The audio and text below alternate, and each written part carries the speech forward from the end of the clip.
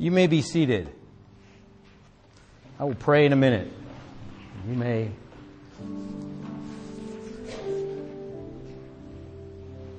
This isn't going to be very spiritual at the beginning, so.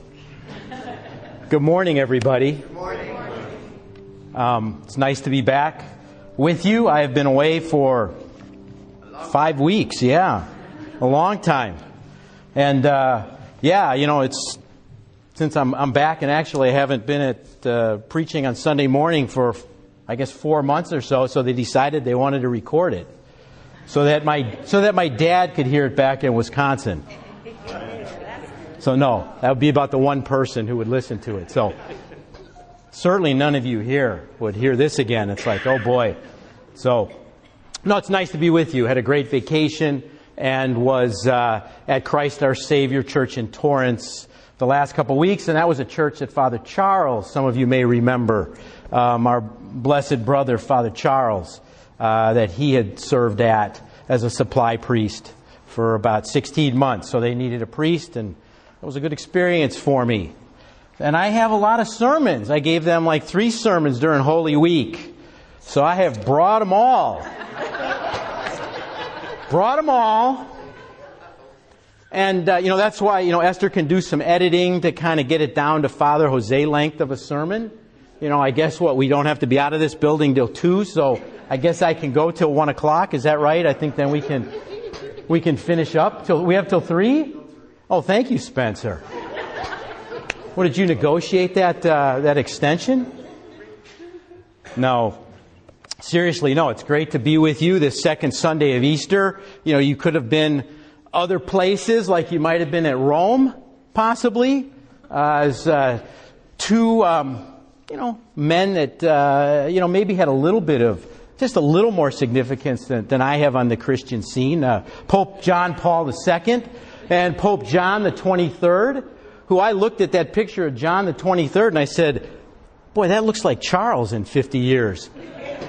For those of you who don't know Father Charles, he's 32 years old and shaves the head off completely. And so did look like Brother John the 23rd. They're being canonized as saints today. So, seriously, that's a huge deal. And it's a huge deal for us, to be here this second Sunday in Easter as we continue through this Easter season to celebrate the resurrection of our risen Lord Jesus Christ. So now I'm going to get serious. I think I've gotten at least a few things out. So let us pray. Father God, I just give you thanks that we can come here today to worship you and to celebrate the risen Lord Jesus Christ. And I just thank you for sending Jesus and for the difference that He makes in our lives and in this world. And that Jesus is the reason for any season, and certainly none more than this Easter season as we celebrate the resurrected Lord. And I just pray that as He told His disciples 2,000 years ago, His message of peace be with you, that we would fully walk and embrace the peace with God that Jesus gives to us, and that we would receive and that we would open our hearts to receive the Holy Spirit that you make available to us to allow us to be in relationship with Jesus Christ and with you, God our Father, and to be empowered for the work of ministry that you've called each and every person who calls on Jesus Christ as Lord and Savior to do. Because you have a call, you have a plan, you have a destiny for all of us, God. And I just pray, Lord, that somehow, some way you can just take these words that I bring and help my brothers and sisters in some, small way, Lord, in their walk with Jesus Christ. And we just give you this time during this sermon, through the rest of our service, and especially as we celebrate and partake in the body and blood of Jesus Christ at Holy Communion. We just thank you for your presence here in our midst, and we just pray for more and more of Jesus inside of us each and every day. And we pray these things in the name of the Father, the Son, and the Holy Spirit. Amen. Amen. Well, I guess it's easy, especially during Easter week, to go back 2,000 years. And I would ask you to do that and then put yourselves in the shoes of the apostle and disciple Simon Peter. And let's take a look at, through today's readings, and I think we certainly see, during Holy Week, how the risen Lord Jesus Christ, and we will continue to see how the risen Lord Jesus Christ transformed Peter as we proceed through these next several weeks, to Pentecost. Simon the fisherman, that's how he started off in the Gospels. He became Peter the disciple when Jesus said to him and his brother Andrew, "Follow me." Peter was perhaps the leading disciple and the disciple upon whom Jesus said he would build his church. Peter was the disciple who said that, "I will never deny you. I would never do that, Jesus, even if everyone else would do it." And especially John and, the rest of these disciples. They may abandon you, but never me. Not Peter the rock. Peter experienced a great 3-year ride with Jesus. But everything changed when Jesus was seized by the Jewish religious authorities and the Roman soldiers, and when he was sentenced to death on the cross. And in John chapter 20, the time is Sunday evening. It's 3 days after Jesus was crucified on the cross, and Peter and other followers of Jesus were in Jerusalem. And just that Sunday morning, Mary Magdalene, the other Mary, Joanna, Salome, they had gone to the tomb where Jesus laid, and they saw that it was empty. And all they saw were the clothes that he was wearing. And then that linen veil that was on his head was neatly folded up. And then because of what the women had seen, Peter and John went and they verified. They also saw that Jesus' tomb was empty. And then Mary Magdalene even had Jesus appear to her that Sunday morning. And so then this was told to the disciples. And then they also, sometime during their meeting Sunday evening, they would have known that Cleopas and his companion had seen the risen Lord Jesus on the walk to Emmaus. So it's dark, it's Sunday evening, and the disciples locked their doors in the house where they were meeting. They were probably up on the second floor, what we now call the upper room, because they were understandably afraid that the Jewish leaders were going to possibly seize them and maybe kill them. And Matthew 28 tells us that the Jewish religious leaders had been spreading a rumor that the disciples had stolen Jesus' body. That's why the tomb was empty, even though there was a big stone in front of the tomb, and the tomb was sealed so that nobody could get in.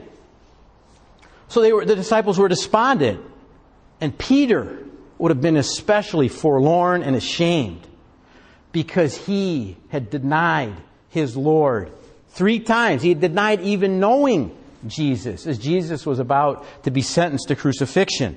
So the disciples were hurting and they were in great need. And at that moment, the risen Lord Jesus came into their room and said to them, "Peace be with you." He showed them his hands and his side where the nail holes still were, so that they would know that it was he. And the disciples rejoiced and they were exuberant when they saw Jesus. And Jesus repeated his greeting, "Peace be with you." And with these words of peace, and note that he repeated this twice, Jesus restored his relationship with them by doing this. And he forgave his disciples who had deserted him after he was captured, interrogated, after he was beaten with a whip, a leather whip that had bone fragments in it, so that it would just tear away at the flesh when he was flogged and being crucified on the cross. Only John was anywhere to be found at the cross. No one, they all needed these words of peace, but no one needed these words of peace more than Peter. But Jesus did more than forgive Peter and the others when he came to them. He also said to the disciples, "As the Father has sent me, so I send you. And so Jesus then breathed on them and said, receive the Holy Spirit. Jesus gave His disciples the Holy Spirit so that they could be in relationship with Jesus, that they would have Him, because Jesus was going to be going away.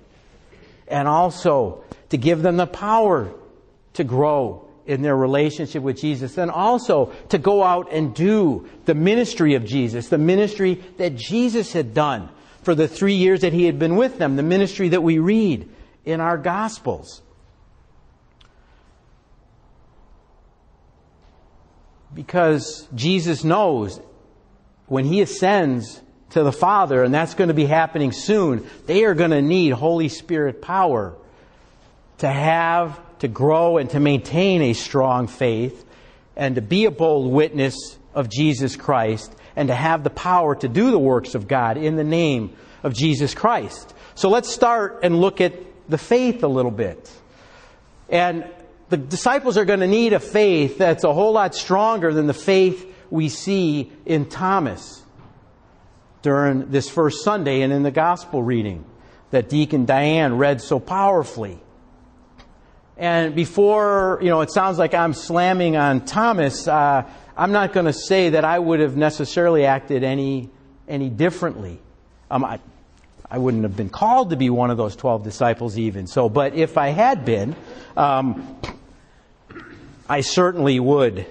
I don't know that I would act any different than Thomas. But these disciples are going to need a faith that believes in Jesus without physically seeing Him, or seeing enough to really understand. Because I don't know about you, we have this. We have so much. Well, they had Jesus, but we have the Word of God, and there's so many things that I don't understand and I get about this. So, we're never going to see totally. But Thomas was demanding, he could, I don't care, you're my 10 brothers and there's other disciples.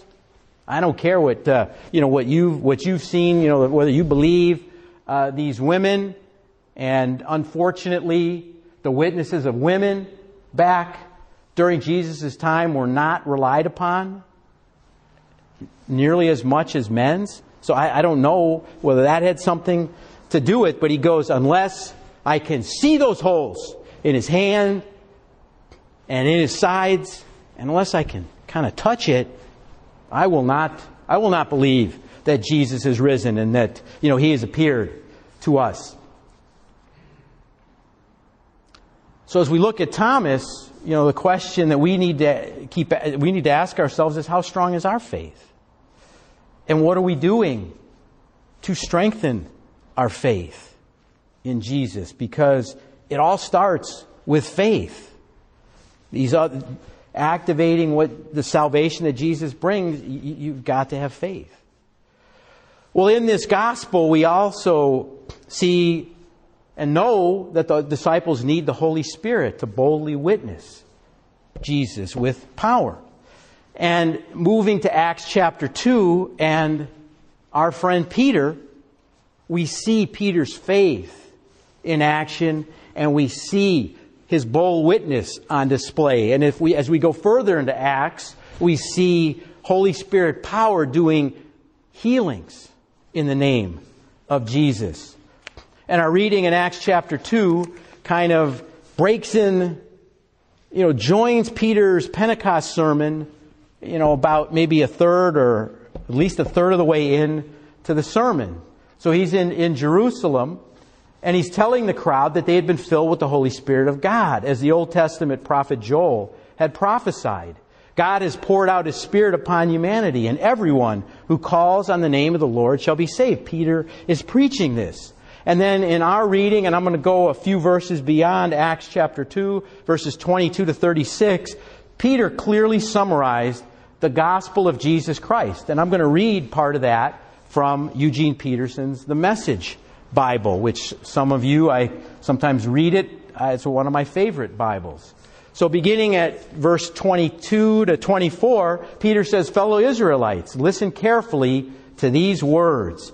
Jesus the Nazarene, a man thoroughly accredited by God to you, the miracles and wonders and signs that God did through Him are common knowledge. This Jesus, following the deliberate and well thought out plan of God, was betrayed by men who took the law into their own hands and was handed over to you. And you pinned him to a cross and killed him. But God untied the death ropes and raised him up. Death was no match for him. And this didn't catch Jesus or God by surprise. They knew this was going to happen. This was their plan to save the world. A plan that no human being would come up with. Jesus wasn't the type of king that even his disciples were looking for. And they don't get it after the 40 days before, just as he's about to leave them and go up. They're still in Acts chapter 1 before he tells them that the Holy Spirit's going to come down with power. They're asking, is now the time that you're going to redeem Israel? And what they're looking for is that evil Roman rule is going to be gone and Israel is going to be in charge again, like they should be. That's what they're looking for. But God's kingdom is not like earthly kingdoms, not like human kingdoms, people kingdoms. No, not at all. And then, so that's what happened to Jesus. That he went to the cross and he rose from the dead. And then Peter goes on in verses 29 to 34. And he cites what David prophesied. And part of it's in our psalm, our reading from the Psalms. Because King David, it is from David's ancestors that the Messiah would come. That's why this is so important. So he lays out what Jesus did, who he is, and then now here's the Old Testament that prophesied about this Jesus. And he says in verses 29 to 34, "Dear friends, let me be completely frank with you. Our ancestor David is dead and buried. His tomb is in plain sight today. But being also a prophet, and knowing that God had solemnly sworn that a descendant of his would rule his kingdom, seeing far ahead, he talked of the resurrection of the Messiah. No trip to Hades, no stench of death. This Jesus, God raised up. And every one of us here is a witness to it. Then raised to the heights at the right hand of God, and receiving the promise of the Holy Spirit from the Father, he poured out the Spirit he had just received." This is what you see and hear at the beginning of Acts chapter 2. It's Jews from every nation speaking in their own native languages. They're not drunk. They're filled with the Holy Spirit. And then in verse 36, Peter concludes, "All Israel then know this. There's no longer room for doubt. God made him Master and Messiah, this Jesus whom you killed on a cross." So the crowd heard this, and they asked, "What shall we do?" They were cut to the heart. They had to respond. So Peter says to them, "Repent and be baptized, every one of you, in the name of Jesus Christ for the forgiveness of your sins, and you will receive the gift of the Holy Spirit." So Peter goes on, and he testifies with many other arguments, we're told. And as a result, 3,000 people received Peter's message and were baptized that day. And just to, 3,000 is a lot of people. Well, would we love to have 3,000 people, added to the church? We'd be able to buy a building. I guess that's, if we had a good stewardship campaign after that. But just to put it in perspective, that's 6 times the 500 followers of Jesus who saw the risen Lord Jesus appear, that Paul speaks of in 1 Corinthians 15. That is quite amazing growth. And we see that again, and I believe it's Acts chapter 4. Once again, another few thousand are added after, Peter is out preaching and then doing some of the healings of God. And what we see, in this sermon, this is not Simon the fisherman. This is Peter, the rock, the disciple on whom Jesus said, he would build his church. Peter had been transformed and displayed Holy Spirit power as he proclaimed the gospel of Jesus Christ crucified. And Peter continued to boldly preach the gospel with power, even though Jewish temple leaders would jail him, threaten him and John and tell them, stop preaching this. And Peter said, no way. And we also see that Peter healed people, including a man who was lame for over 40 years in Acts chapter 3. And he did this by calling in faith on the name of Jesus Christ. In that one in Acts chapter 3, just stretched out his hand, he held them, and he said, in the name of Jesus Christ, arise. And the man jumped up, and could walk. And he was jumping around, and he had his own praise party. And that power is available to us today, to those who believe.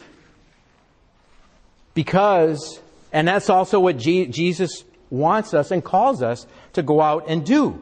Because the second time Jesus said, peace be with you, he also said, as the Father has sent me, so I send you. And he sends us, those who believe in Jesus, who call ourselves disciples, to proclaim and show forth the kingdom of God. And the kingdom of God is God's, rule and reign, the way God intended things to be. And that the first thing that the kingdom of God that He intends is that hearts of people would be aligned with Him, would be worshipful of Jesus, would praise Jesus, would want to spend time with Him, would want to make Jesus the most important thing in their lives above all else. Not that we don't have earthly concerns we need to take care of, and we are human.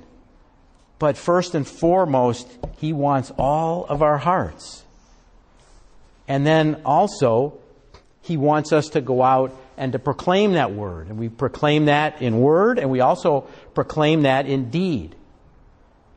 That's, through acts of mercy, compassion, helping people in need, and doing it in the love of Jesus Christ. And just our interactions. And then, whether it be as simple as smiling and then giving a reason for why we are the way that we are. And also to be able to maintain that peace with God that He gives us in spite of the circumstances that we may be going through. Whether it may be through bad health, through sickness, through disease, whatever it is that we're going through. And also, He gives us Jesus and the He gives us Himself and His Holy Spirit power so that we can go through the challenges that we may face, and that we can give Him glory for that. Because this kingdom of God is the most important thing in the world. And it's a kingdom of righteousness, peace, and joy in the Holy Spirit. And that's what Paul tells us in Romans chapter 14, verse 17. And when we have Jesus, when we call on Jesus as Lord, we've been given a brand new life, and we have everything to live for. And Peter himself, 30 years later, after the resurrection and Pentecost, he writes his epistle, 1 Peter. So Peter has had 30 years of ministry, of mighty ministry, of continuing to walk with Jesus. And one of the things he says in the first chapter is that we've been given a brand new life and we have everything to live for. And the resurrection of Jesus changes everything. And I like what Bible commentator Grant Osborne says about the resurrection. In Jesus' resurrection, we enter a new potential and a new reality that replaces defeat with victory, despair with joy, the decay of death with life for eternity. And this new life that Jesus gives to us, it includes our life now, because that future starts now, but it also includes a future in heaven. because we can live with Jesus now and forever. We just have to believe that Jesus is the Lord and the Christ, Messiah. And as the Message Bible says in 1 Peter chapter 1, verses 8 to 9, Peter talks of how great this God is, and then what this God causes His heart to do when He says, you never saw Him, yet you love Him. You still don't see Him, yet you trust Him, with laughter and singing. Because you kept on believing, you'll get what you're looking forward to, total salvation. You will be saved from sin when you call upon Jesus and believe that He died on the cross and rose again for the sins of the world. And this salvation through faith in Jesus Christ is the good news of the gospel. Because God desires that none would perish. As John said early in his gospel, chapter 3, verse 16, because He so loved the world that He gave His only Son, Jesus Christ, so that everyone who believes in Him shall not perish, but have eternal life. So I ask you today, if you do not believe that Jesus is the Messiah, Son of God, what is holding you back? Because you're missing the best that life has to offer, no matter what the world says. You're missing the brand new life with Jesus Christ as Lord, because it's the best way to live. You don't have to worry about when things go wrong, as long as you look to Jesus. You put that at the foot of the cross. And things may not get better for you on this side of eternity, but you have eternity to look forward to when you put Jesus first, and you can walk with Him for the rest of your days here. It can't get any better than that. It's the best way to live. And for everyone who believes in Jesus Christ, God calls you and me to pass our faith on to others, our faith in Jesus Christ to others. It's no different than one beggar who's looking for food telling another beggar where to get some food, because that's really, without Jesus, that's what we are. We are beggars. I don't know about you, I don't have a whole lot on my own. And like Peter, my life's a lot different than it was. I can't even count that high. Is it 30 years? No, 20 years or more, back. Before Jesus and after Jesus. And that's our call today, just as it was 2,000 years ago, to share Jesus with others. And Matthew finishes his gospel with those famous words and that call and that mission for all disciples. Go therefore and make disciples of all nations, baptizing them in the name of the Father and of the Son and of the Holy Spirit, teaching them to obey everything that I have commanded you. And remember, I am with you always to the end of the age.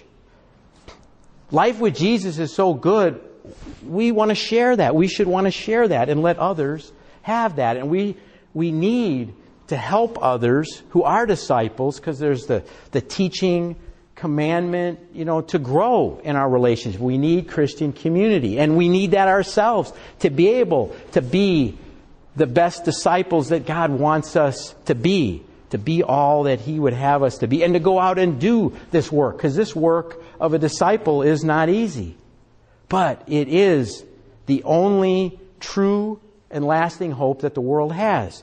And that's what Jesus Christ brings. And He brings that to people from every tribe and nation. But He needs our help. He needs all Christians to go out and to share the gospel in word and deed and in our conduct, our conversation and character. That is the call.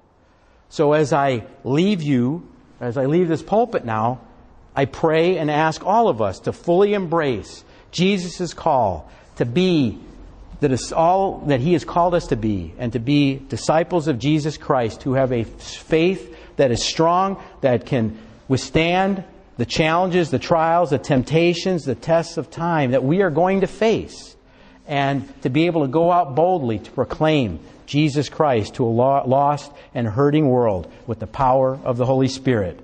Amen.